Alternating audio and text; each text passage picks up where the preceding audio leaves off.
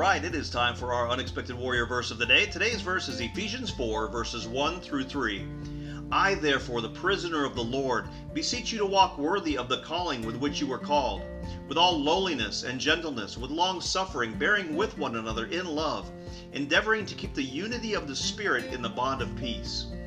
You know, when the Apostle Paul wrote his letter to the church at Ephesus, he was locked up in a Roman prison. He always knew how to lead, how to bring correction, and how to encourage, no matter his own state. In a letter that he wrote to the Philippians, he said, "For I have learned, in whatever state that I am, to be content, because I can do all things through Christ who strengthens me." So encouraging the church in the middle of his own trials was nothing new for Paul. He implored the church to remember their calling and to walk worthy in it, being humble, being gentle toward others, patient, and to always love one another, as was the commandment that Christ set for all of us.